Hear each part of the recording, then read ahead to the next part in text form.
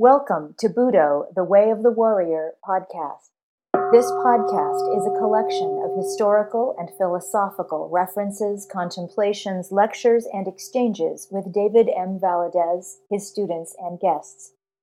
Podcasts are recorded on the mat at the Ascension Center in Southern California and in studio. These podcasts are provided to cultivate the warrior on the way and to add light to their path. Hello, everyone. Welcome to this week's podcast. This week's episode comes from a listener's question. So if you are not aware, the dojo, Ascension Center, has many social media outlets, and I think if you really want to understand any answers to a question you might have. So let me go into this before I even give the question. But if you really want to understand any answer to any questions you might have, I would definitely take advantage of all the social media outlets. So we have a presence on Facebook, and we have a presence on YouTube. We also have a website. The website is the name of the dojo, ascensioncenter.com. There's biographical information on me. For some reason, a lot of people keep wondering who I am and where I came from. Also, you can see many, many articles on that website, and then there is a blog that you can subscribe to. And those are deeper dives too. So I think, and then also this podcast. So between the podcast and the blog, that's probably our deepest dives. And then videos kind of support those deep dives. I think if you just look at the videos, you're just going to see what you think you're already doing, or that is common to the art. And then I think if you just pay attention to the articles or the podcast, you're likely to wonder if it's all for real. So get that wonderment going in the deep dives, the podcast and the articles and the blog, and then you can see it in real life, at the speed of life, in the videos that we're doing. The videos are first posted on Facebook, and then eventually they're posted on YouTube. There's more context written for each video on Facebook, and on YouTube there's just a general title there. So there's an interest in following on both social media platforms. On YouTube, all the videos are put into playlist. So one video, for example, might be on Sumiyotoshi, and you might have some questions that are raised in your mind upon watching that particular video. But if you go to the playlist, it will probably have anywhere from 50 to 100 videos on Sumiyotoshi, and you can get answers and even have new questions raised. So that's how I kind of understand everything. The way I do not understand what we're doing is shallow dives. There's no such thing as far as I'm concerned. If you really want to have a sincere question and you would like to have it answered sincerely. All these efforts, they take a lot of time, but because they're done in this kind of synergistic way, it's kind of why I don't feel pressed to have a regular podcast every week like others might do. If you really want answers, if you really want the benefit of information or a perspective that's different from yours, my understanding is that you'll take advantage of all these different ways that the message or the information is put out. And although you did not get a podcast episode every week, you had lots of information made available to you through those other outlets.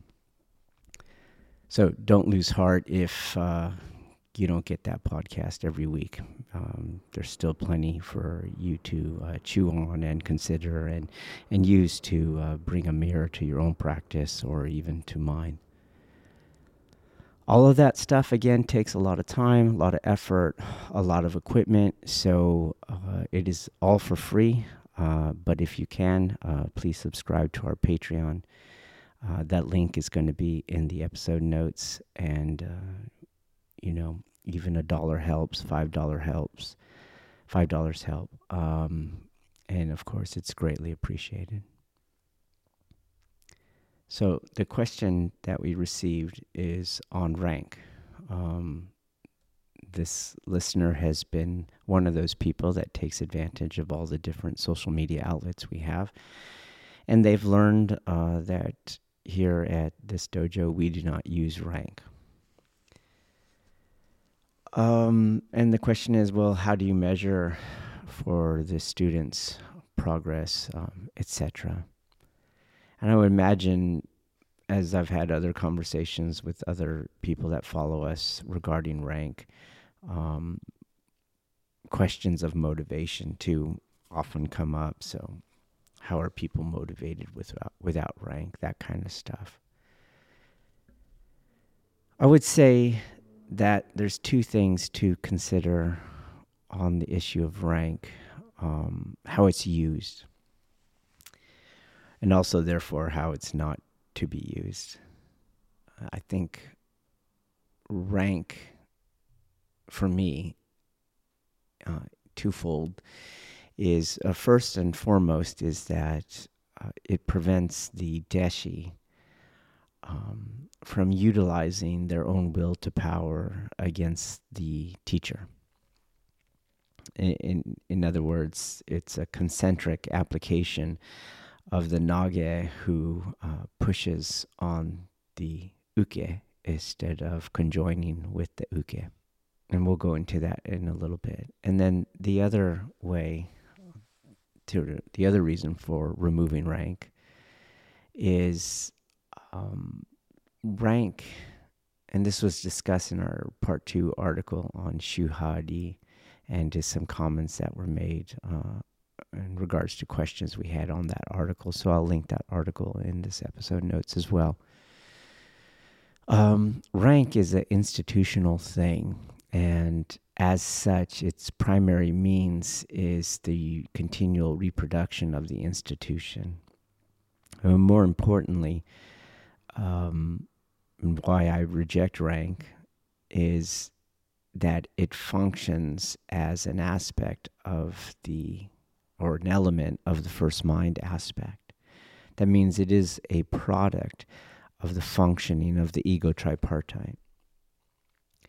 And since the main goal of Aikido training as a Budo is the deconstruction of the ego tripartite, the use and the felt need and the utilization of rank is antithetical to Aikido praxis.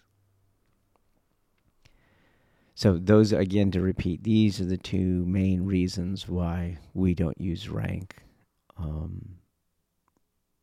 We don't want to give any fuel to the Deshi's will to power as they're training to reconcile their will to power. And then secondarily, rank is itself a manifestation of the ego tripartite, which training is aimed or oriented towards deconstructing. So it doesn't make sense. It's antithetical to use things of the ego tripartite, constructs of the ego tripartite. And again, if you're following us along, there's many, many articles and podcast episodes on what the ego tripartite is. Okay, so that begs the question, well, how do you assess this deshi for whether they are progressing or whether they are in alignment with the teaching?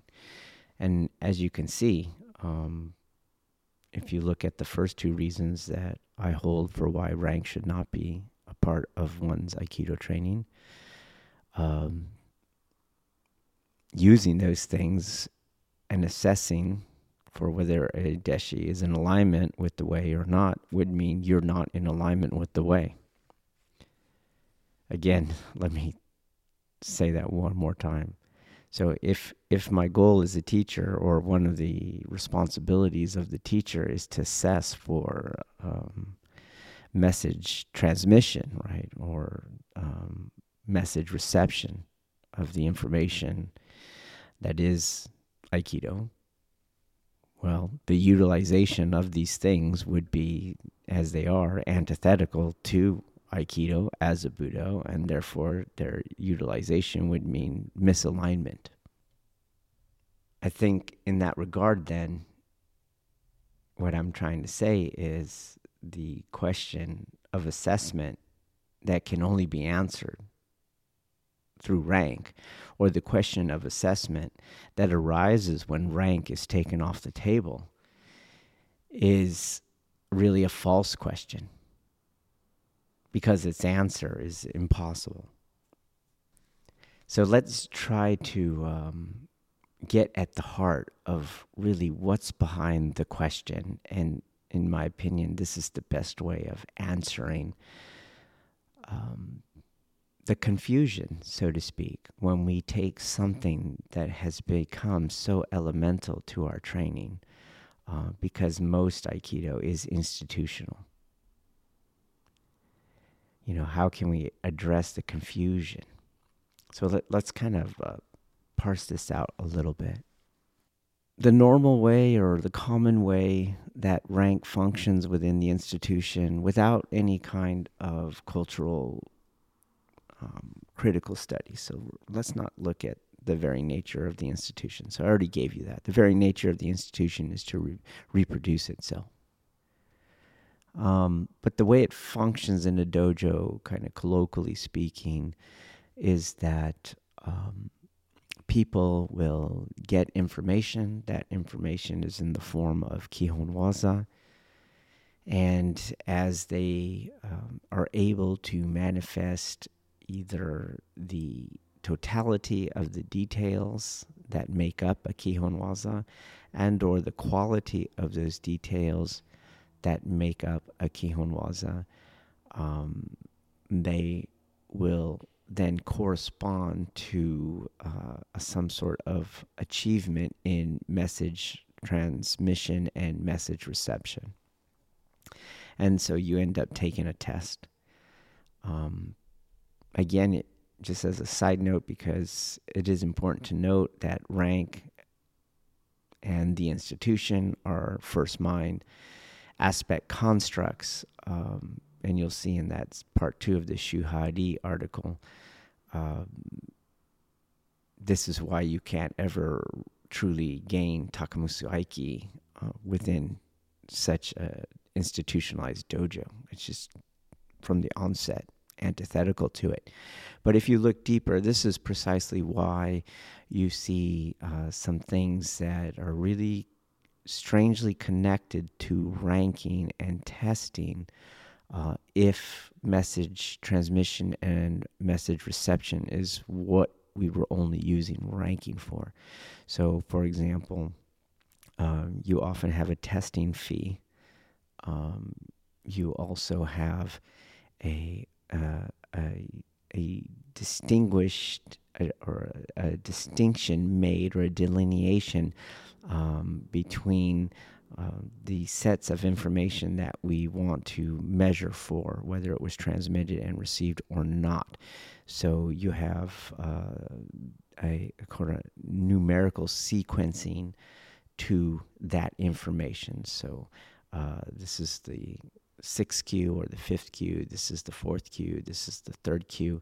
Those things will correspond to not only different titles, but in some places different colored belts or different stripes on belts or things like that.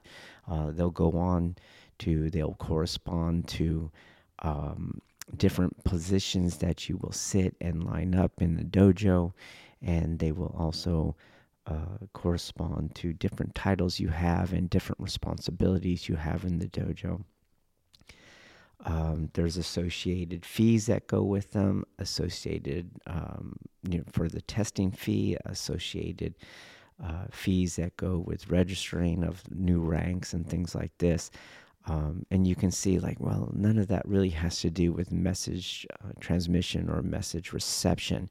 What rank is actually doing is just repeating the institution, just reproducing it over and over again. If you'd like to understand how this actually functions, what you can do is take the argument to the absurd.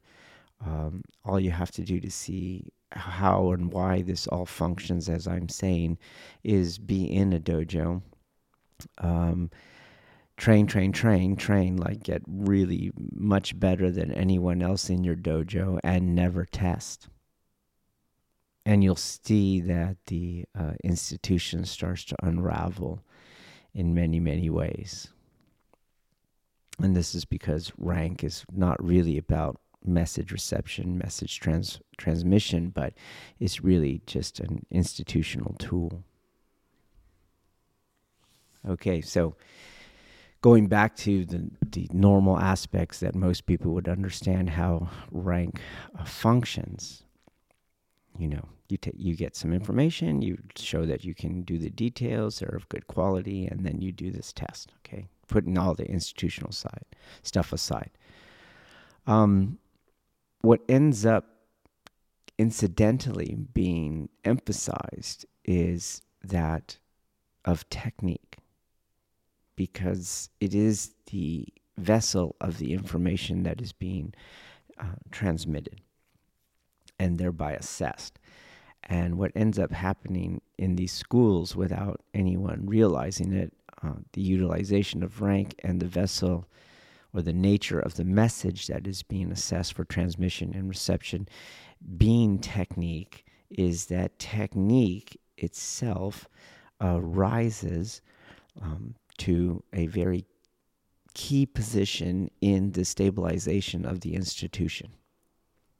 And this is why if somebody got better at technique but had lower rank or no rank at all, why they would be able to cause a kind of cultural upheaval in a dojo or in a larger respect to any kind of federation the dojo belongs to. But the downside of this, and what nobody notices, and this has a lot to do with why we don't use rank. So I gave you those two main reasons, but of course there's more than two main ones. So this is another one, why we don't use rank. Technique is not the primary marker of skill in Aikido. But in dojo, where rank is used to reproduce the institution, technique, Aikido in a way is reduced to Kihon Waza. And this is why, for example, in dojos where that is functioning, they don't do anything but Kihon Waza. You start to see the orientation of the lesson or even the orientation at which the institution is aimed in the reproduction of itself is, for example, not spiritual awakening, the goal of Budo, and not fighting viability, which is the goal of the martial arts. It becomes its own kind of thing in reducing Aikido to the Kihon, and this is where you have heard me say or read a lot of my pieces where I talk about the Kihon Waza has been turned into a fetish, okay?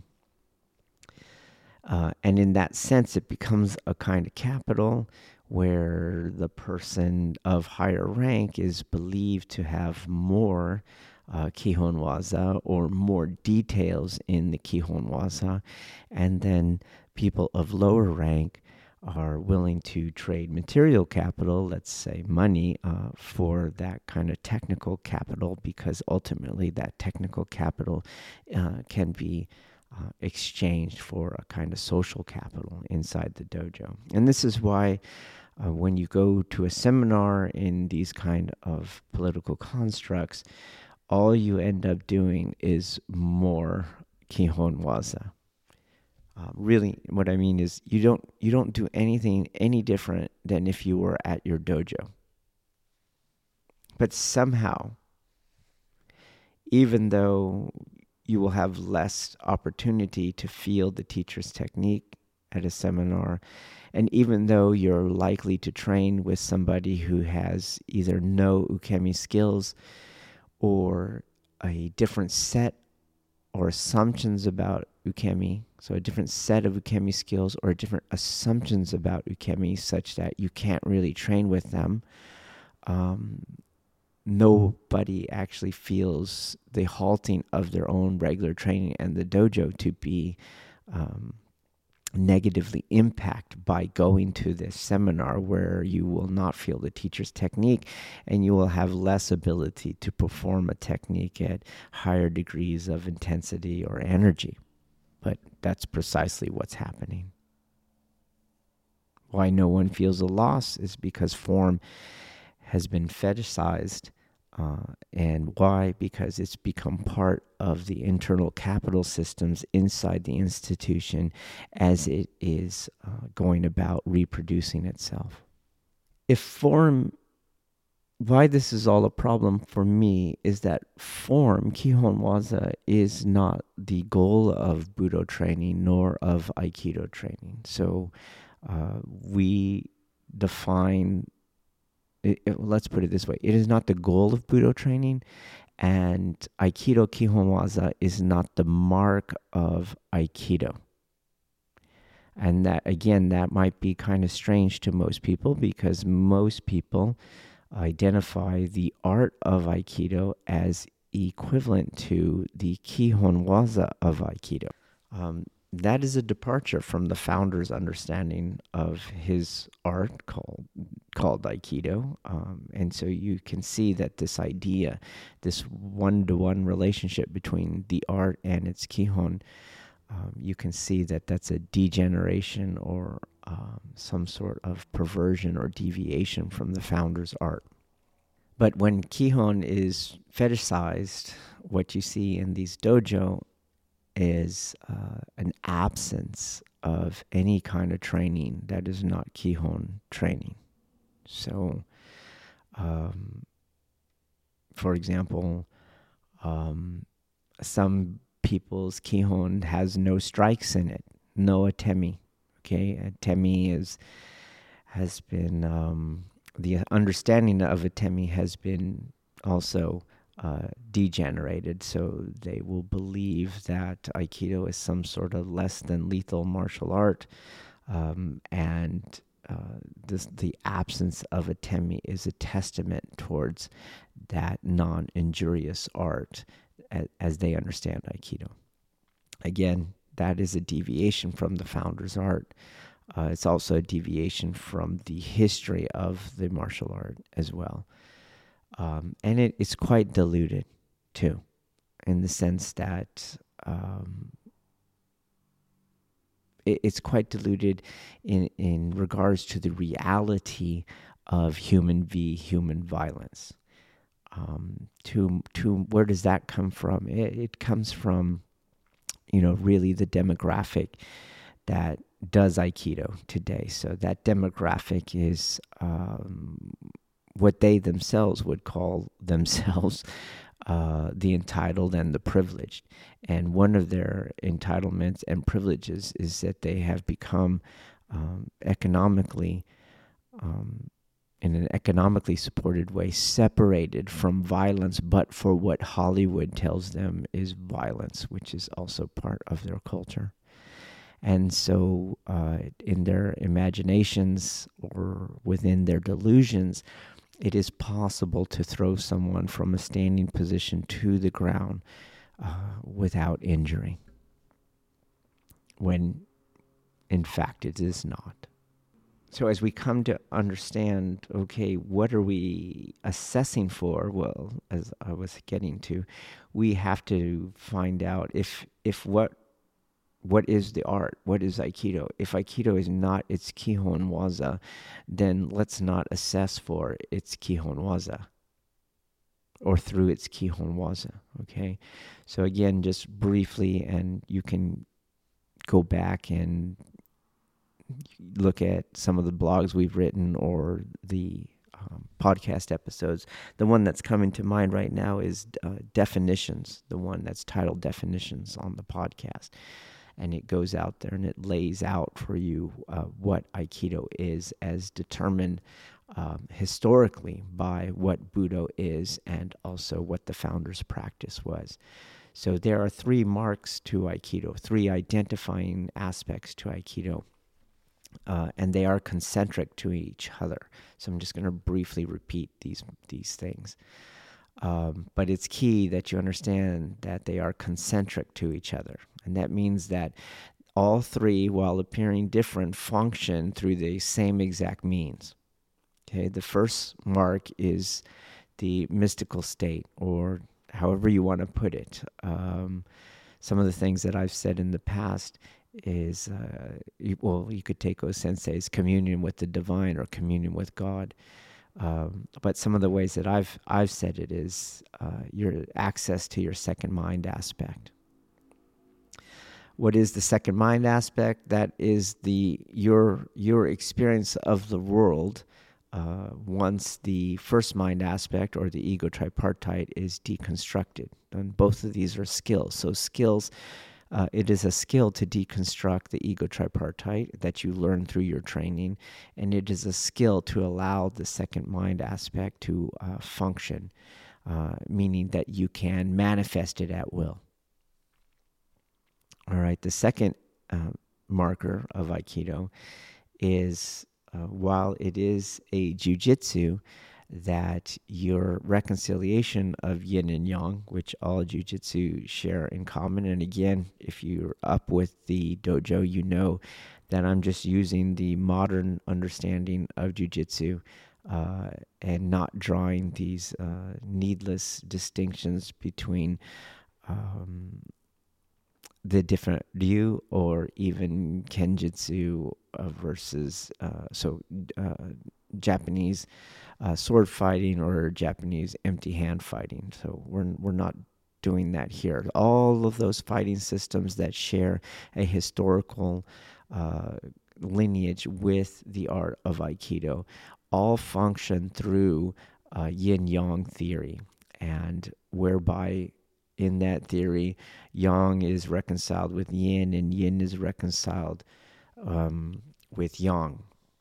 So all of those arts have that in common, but a few of them, and Aikido is one of them, is that this yin-yang reconciliation not only happens at an external level, but also at an internal level. So right here is where we usually distinguish our understanding. Well, I would say even in the first aspect, in terms of the mystical state, institutional Aikido is a product of the demographic, that entitled privileged population, and it is mostly secular materialist in the West. And so they have taken the first marker of Aikido off the table, and as a result, they also took with it the concentric episteme that grounds these first 2 aspects, the mystical state and the internal reconciliation of yin and yang. They've taken it off the table as well, which is why they can't do it. Okay, this is why you see institutionalized Aikido, very, very high-ranking people, including the Doshu and Waka Sensei. I've never seen it in institutionalized Aikido, and if you have seen it, you can always share the video, and if you can do it, you can share the video too.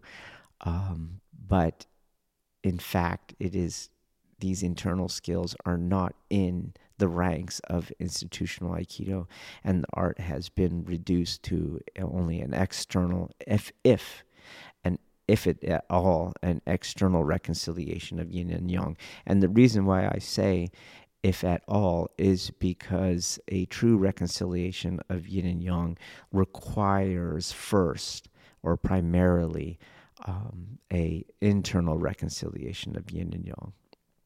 And then this brings us to the third marker of Aikido, and that is using Osensei's phrase, Taka Musu Aiki, or using the phrase in the article that I mentioned beforehand, part 2 on the Shuhadi Ri, or better in English said, the third marker of Aikido is that it works towards, our practice in the art, works towards a reconciliation of form and non-form, which if you read the article is an integration of the first mind aspect, that ego tripartite, and the second mind aspect, the what we are left with once the ego tripartite is deconstructed. So that was a lot of information, trying to sum up really quickly, so I'll just list them again using just simple phrases here.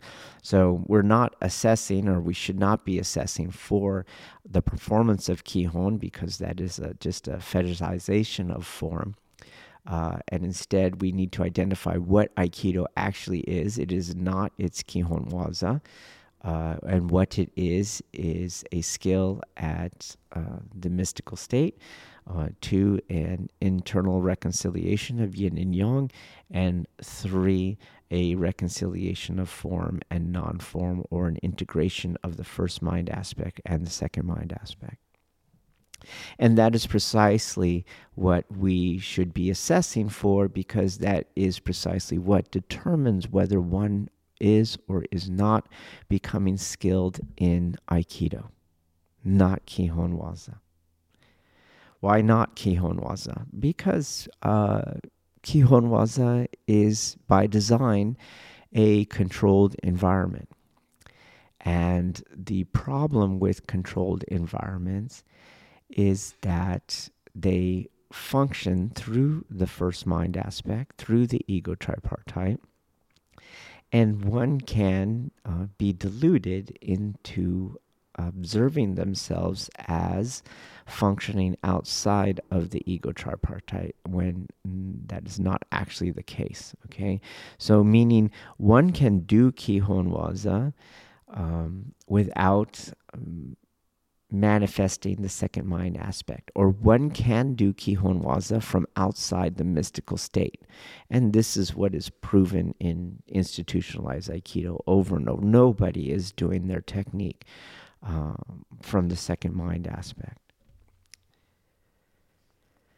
In that regard, then, because the mystical state, the internal reconciliation of yin and yang, and the reconciliation of form and non-form are all concentric to each other, as a person can do Kihon Waza outside of the mystical state, or appears to be able to, they can also appear to do the technique, but without the internal reconciliation of yin and yang. Again, this is entirely how institutionalized Aikido functions, so obviously it is possible.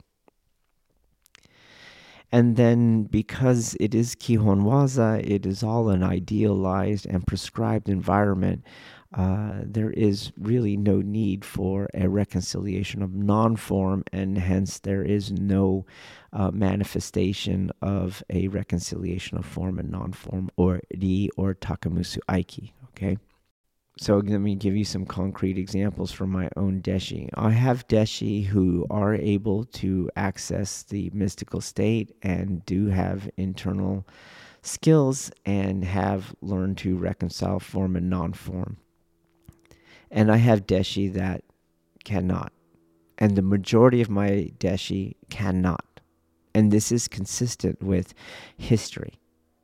So meaning, if you look at the historical record, the number of people that can reach these levels of skill have always been in minority. And my dojo is following suit with that. You can listen to all the other podcasts precisely why that is the case. So looking at those deshi of mine that do not have these markers of Aikido, what are they doing in Kihon Waza? they're doing the opposite of Aikido. What do you mean? They're doing either an external reconciliation of yin or yang, but as I already said, you can't really do an external reconciliation of yin and yang without an internal or preceding internal reconciliation of yin and yang. So if you look closely, they're not reconciling yin and yang. They are successful at the technique because they either out-yang the uke, so they outpower the uke, or the uke ceases in their own yang manifestation such that the technique appears to have reconciled itself, but instead you had a kind of culture that takes over. It's really a culture of fear where the nage and the uke kind of make a subconscious pact towards alleviating their fear and pride. That pact takes the shape of the uke, and this all happens without words and all happens at the speed of life. So the uke comes in to fall, and the nage does the technique so that uke can fall. And the silent agreement here is that nage is like, don't challenge my technique, and I will let you fall how you want to fall. And the uke is, I won't challenge your technique, so you can let me fall how I want to fall. And the reason I say that this is all fear is, on the one hand, you have the nage who does not want their pride in challenged, which is a fear response, and then the uke does not want to enter into the fears of unknown and pain reconciliation, or the need for pain reconciliation. And again, this is a marker of institutionalized Aikido. This is where you get the choreographed, the choreographed uke, what I call the dressage pony, and the totally martially ignorant nage, okay, which marks institutionalized Aikido through and through. But if you look only at the technique and you don't look, for example, at the mystic state, and the mystic state requires a reconciliation of fear, because fear is a functioning or an aspect of the functioning of the ego tripartite. Do you see? If you take that off the table and you just look at their technique, you would, as much of the institutionalized Aikido people do, is go, oh, that's Ikkyo, for example. They're doing Ikkyo. Oh, that's Ikkyo. Do you see? Meaning their arms moved through space according to the pattern. Their steps were matching the vectors and the number of steps, etc., etc. But from my point of view, it is not Aikido because of the presence of fear that generated the need for the choreographed Kihon Waza. Now, why is that important? Because who or what, or by what means do you observe this presence of fear and the shutdown of the mystical state, or the second mind aspect, or the deconstruction of the ego tripartite? Who, if this is the marker of the art, then what is the means, or who is the means by which it is assessed absent or present? It's not the form. It's the teacher. What teacher? As in part 2 of the Shuhari article that I've mentioned several times, if you look at the historical record using a modern phrase, it is the accomplished teacher. What does that mean? The teacher who already can do those 3 markers of the art. At will gain access to the mystical state, internally reconcile yin and yang, and within live conditions reconcile form and non-form. That is the means by which a deshi's progress is assessed, and it has been for hundreds and hundreds of years, which is why for hundreds and hundreds of years, the master-disciple relationship was the main dynamic that marked whether one was on the path or not on the path. It is only until recently that the master-disciple relationship has again been taken off the table. Again, one might think that all these things that are being taken off the table is what caused, for example, a fetishization of form or the inability to perform the art under live conditions with resistant opponents. But it's not that. It's not that one caused the other. It's more that one simultaneously allows for the possibility of the other. Okay, so for example, as the mystical state was taken off the table for this largely secular materialist class of people who have the luxury income that allows them to do an art like Aikido, and their privileged entitled state has allowed them to separate themselves from the reality of violence. All this creates the possibility for the delusion of a non-injurious jujitsu, and also for the delusion that forms can be and should be the marker of progress in the art or the lack thereof. Likewise, as one possibility created the opening for another possibility, it goes on ad infinitum in a way that reproduces the institution, which is the main goal of all of these things.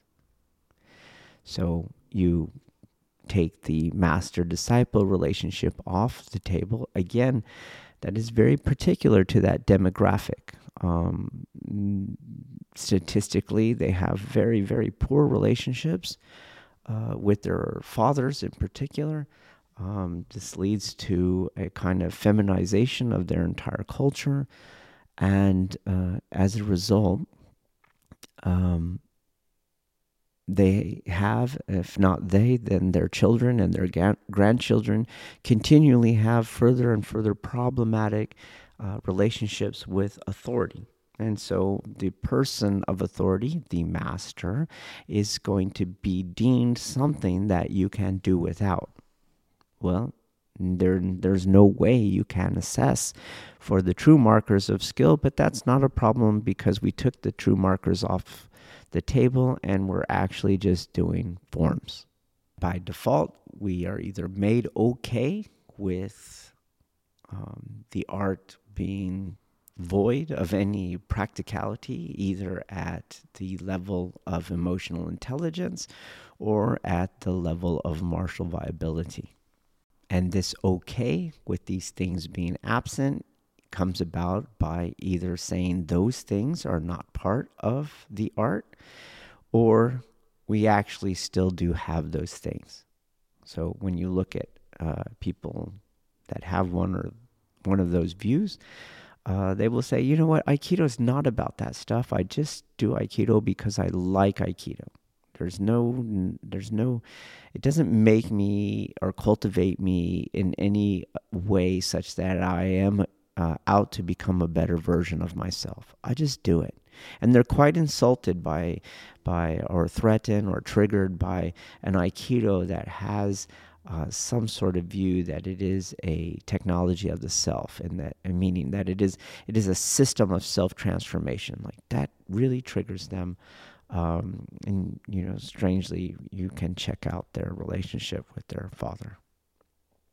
On the other hand, you have the deluded Aikido people that believe that their fighting skill is actually viable, and even though it is reduced to form.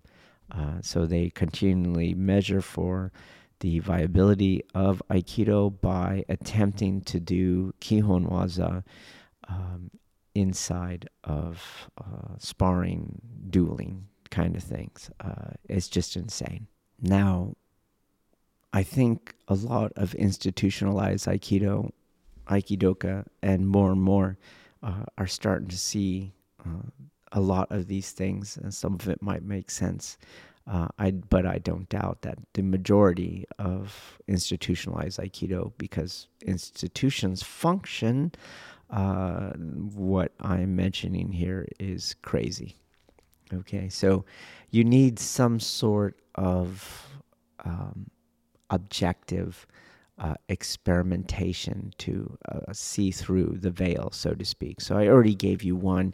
If you want to see how this works, you can do things that the institution, in its will to reproduce itself, did not account for. And so, for example, if you train every day, or you get really strong, so you start lifting. You do our strength training program, and you adopt it as your own, which is based on Mark Ripeto's program, and then has some added components to it. And we have podcast episodes on that because it's geared towards our sport, okay? Not just towards the production of strength. So you train every day, which we have had podcasts on. You increase your strength, and you then do not participate in the ranking system.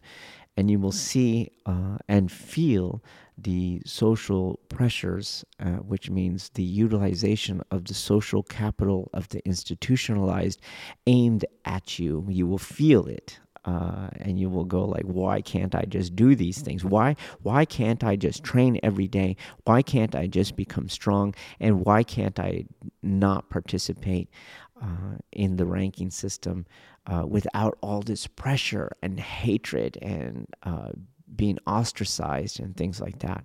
And the reason is because you're subverting the reproduction of the institution itself.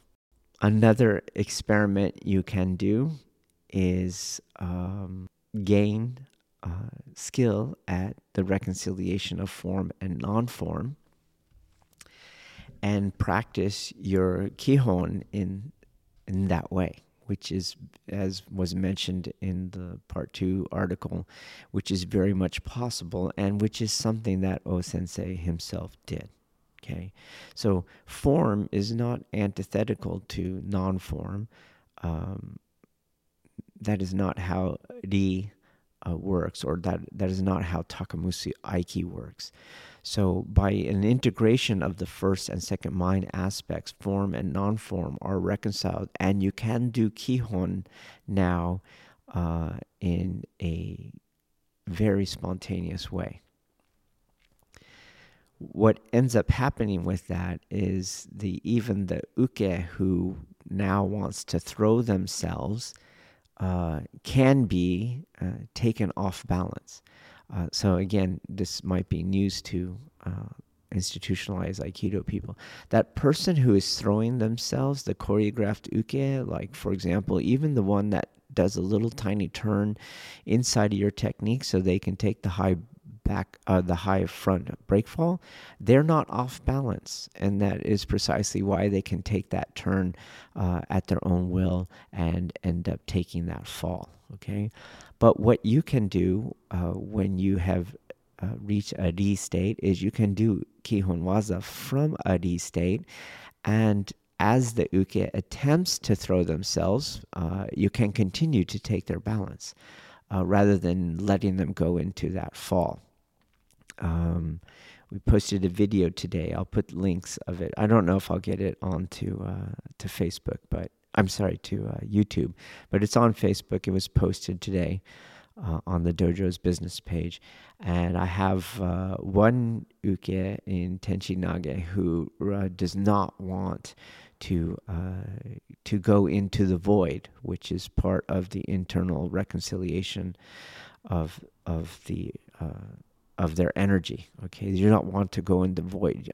She knows if she goes that deep in, she imagines, she feels, right? She feels that if she goes that deep in, that she will get hurt, and so she doesn't want to lose the control of her fall.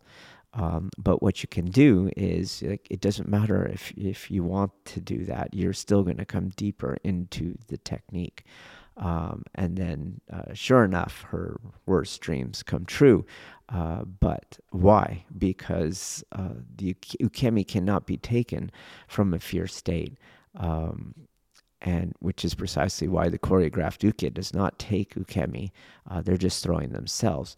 But when you are brought into the void, which you can do when you have the internal aspects, even the uke that is trying to maintain their balance so that they can throw themselves, or the one who is avoiding being taken so off balance, they're going to be taken off balance. So in a way, you did Kihon Waza, but in another way, you did a spontaneous application of reconciling form and non-form. You do your Kihon Waza like that in your fetishized, institutionalized dojo. And again, you will experience the same kind of being ostracized by everyone. And again, why?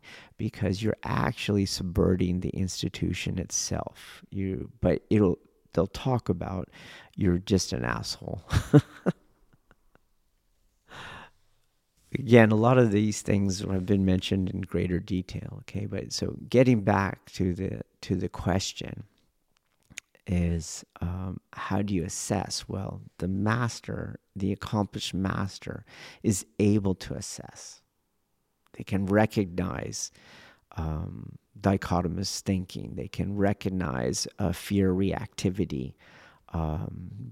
They can feel it. They can sense it.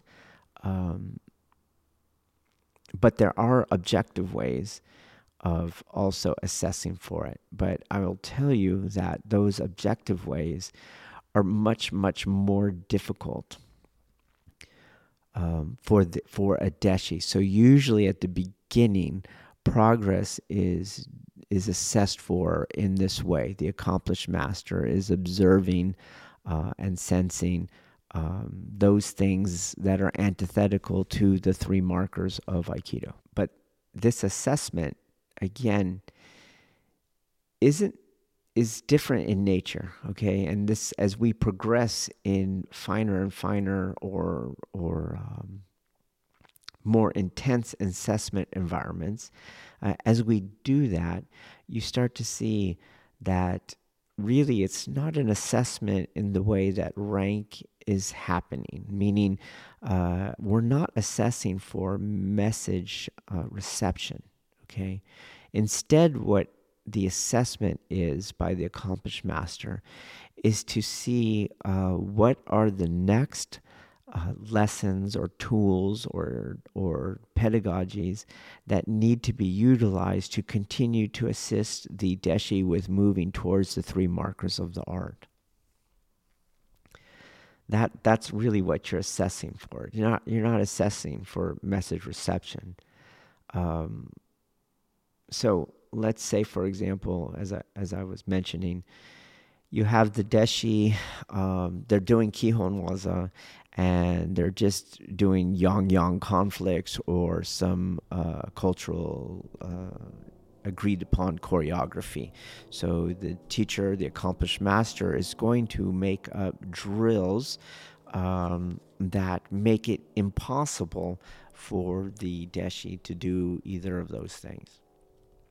And this brings the power of self-observation to the deshi. And it's from that power of self-observation that the deshi can now start to undo themselves, okay, so to speak, which is a necessary step of all transformative processing. So those early levels are really the accomplished master observing for those elements that are antithetical to the art as we defined already, and then coming up with micro drills where it is impossible for the deshi to continue these mistakes so that they can see that they were making those mistakes. So an example of this would be the deshi who, this is a simple example, the deshi who is just simply outpowering an uke will be put with a larger uke that they cannot outpower, okay? That's an example. So this points out the fact that yin and yang were not being reconciled, and in fact, yang was being matched with yang, and hence a push was being manifested between Naga and Uke, and as a result, they were pushed backwards, let's say. Or maybe their reconciliation was purely external, and they do not realize that it is external, but the accomplished master can see that it is an external reconciliation of yin and yang, and then a new version of the drill or the Kihon is going to be done in such a way that the only way that it can be performed is with an internal reconciliation of yin and yang. Okay. You get those kind of things early on. And as you move on later in skill, and you're now looking at either or all three of those elements, so the mystical state, the internal reconciliation of yin and yang, and the reconciliation of form and non-form. Let's say, for example, that you're going to start doing intensified Kihon. You start to reach a failure point, okay? So those people that can do those markers of the art, they will continue to succeed in intensified Kihon. But those deshi that cannot do those markers, they will utterly fail in intensified Kihon. And likewise, if you go into more live training environments, then you have a higher degree of failure, except for those that are able to do the three elements. That failure, though, is not like rank where, okay, you passed or you didn't pass. Again, it continues to be an assessment tool for the teacher, and it continues to bring the power of self-observation to the deshi. Okay, so let's say, for example, the deshi does not realize that they have never in Kihon learned to shut down or deconstruct their ego tripartite, and so they never have been able to do Kihon Waza from the second mind aspect. When you go to live or more live environments, such as intensified Kihon or, let's say, sparring, the ego tripartite is unable to function. What ends up happening is the deshi's mind, it goes from one thing to the other. It kind of fetters and stutters. It's not a fluid mind. And as a result, the techniques that they try to use are either too early or too late. They cannot simply be present, as their mind cannot unfetter. So in that live or intensified Kihon training environment, the deshi now realizes, oh, I have a fettered mind, or I have an attachment mind. I have not learned the skill of releasing, and I have not yet tapped into my second mind aspect. Of course, the accomplished master knew this from the very beginning, but as they brought the deshi into this level of training, now the deshi has more insight into where they're actually at. And what the teacher does with that is develop the next set of lessons, drills, techniques, etc., that helps them utilize that power of observation. Now, one might think, again, well, can't you give a rank to that? But we're back to the first points I made. So no, you can't. Not if you want, not if your goal is to have a deshi achieve skill at the mystical state, the internal reconciliation of yin and yang, and Takamusu Aiki, or the reconciliation of form and non-form. You cannot entice this deshi with rank, because precisely they will be enticed with rank. And this is why you cannot really ever achieve Takamusu Aiki within institutionalized Aikido. Your ego tripartite is going to be suckered and fueled by the possibility and utilization of rank. You can think of it as akin to you are 80 pounds overweight and you have a metabolic syndrome, you're pre-diabetic, and your doctor is like, okay, we're going to reduce the amount of carbs that you're taking every day, so we want to see you eating no more than 20 carbs per day. And you're like, oh, doctor, I work at See's Candy. Okay. Yeah, this isn't going to work. Okay. Now, we might want to say, well, you could do it. If you have willpower and discipline, you could do it.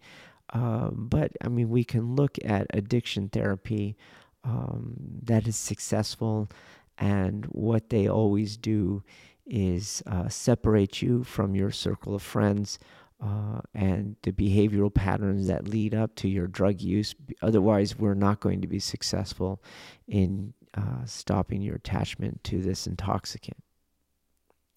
Well, the ego tripartite is a kind of intoxicant, or a kind of producer of intoxicant, in the sense that it is associated with our dopamine releases.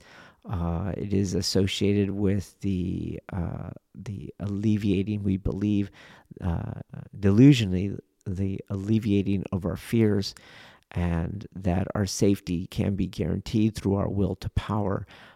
It just all starts functioning as it's feeding itself by eating itself. So the worst thing you can do is to mark for the elements of the art with a rank. And you can see this even in the institutionalized Aikido, where rank is assessing for message reception and message transmission through the fetishization of form. What do you see?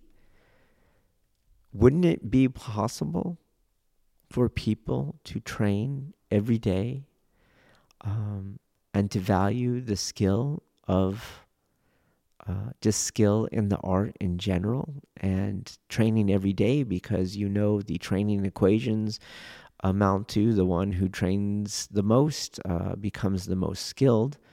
Why in the world would rank change any of that if rank was about skill? Well, it's because at a psychological level, each deshi working through their ego tripartite has accepted the symbolic nature of rank as being materially true. So as you get, let's say you go from 6th kyu to 5th kyu, it is the ego tripartite that sees the 5th kyu as equivalent to skill in Kihon at 5th kyu level. But what is actually going on? Are the training equations actually occurring? Are people that are 6th kyu training every day to get better and then finally take their test, and then they get this marker that is a marker for their training every day? No, that's not what actually happens in practice. What actually happens in practice is that people are absent for most of the time between tests, and as the test nears, people start cramming for the test. So what is the orientation of their actual practice? Is it skill?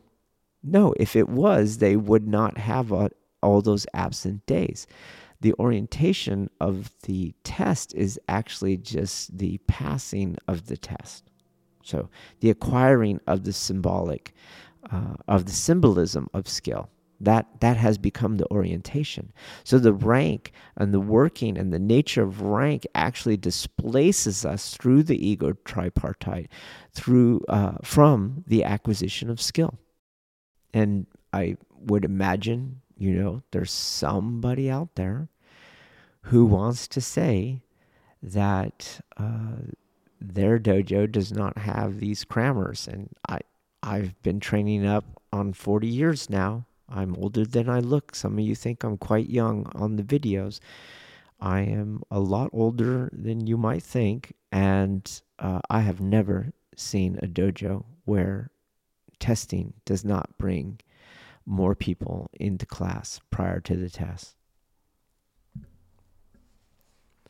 And I would put that in contrast in a dojo like ours, where since people are after the markers of the art, which means skill at the art, they're training every day. We don't need the rank to bring them in. It's not rank that's motivating them, in light of the fact that rank tends to only motivate people towards the acquisition of that rank, not towards skill in the art. When you have your motivation being the achievement or the cultivation within yourself, the markers of the art, every day you're not on the mat is the day you're not moving closer to that. In an institutionalized dojo that uses rank, you can be absent all the way to near the end, where you can cram and pass the test and feel that you've accomplished something. The very nature of cramming, the possibility of cramming, really denotes an idea that you can be absent for much of the time between tests. In a dojo like ours, no one can imagine that. You can be absent, and all it means is you're not becoming skilled at the art. And this is how I would speak to those who like to use rank as a motivational tool. But I would come back to this idea that rank as a motivational tool is only plausible through the first mind aspect, that ego tripartite. And since one of the markers of Aikido is the deconstruction of the ego tripartite, one of the markers is the mystical state. By bringing this option to your deshi, you're basically making it impossible for them to do the art. They're working in the C's candy shop.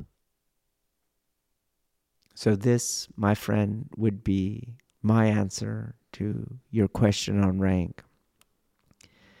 Again, these are conversations. Feel free to ask more questions if I did not answer your question, or if something else came to your mind. This is not the end, not of our inquiry into such things, and not of our friendship. Peace be with you.